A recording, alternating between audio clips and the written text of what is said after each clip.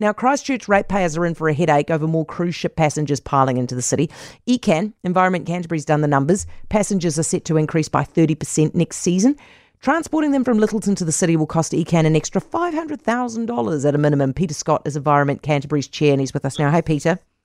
Hi, Heather. How are you? Yeah, I'm okay. Are you okay with that cost?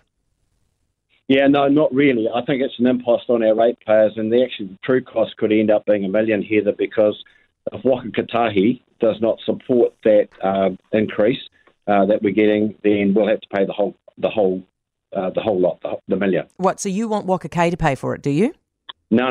We have a subsidy where they pay half of the PT fares now. Yeah. PT costs now, but this is an exception, putting on these extra services just for this period of time, and the true cost is probably $1 million. Okay. So if they paid their $500, it would cost us $500, but if they didn't, it'd be $1 million. You've written to certain ministries in the hope that they can help you out. How? Well, we're putting our cards on the table, Heather, in terms of what the cost is to our ratepayers, and that really is my responsibility in terms of my job. I mean, I'm just really doing what my councillors are pushing me into doing, and trying to get some clarity. We've said that, look, this is what the cost is, and we just want the Ministers of Transport, Tourism and Economic Development to understand that.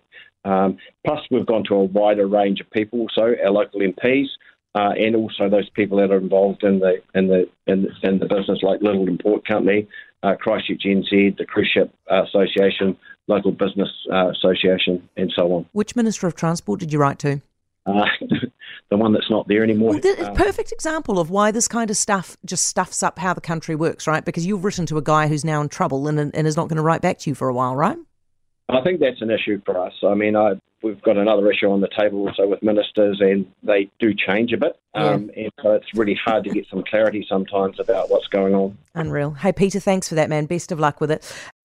For more from Heather Duplessis Allen Drive, listen live to News Talk ZB from 4 p.m. weekdays or follow the podcast on iHeartRadio.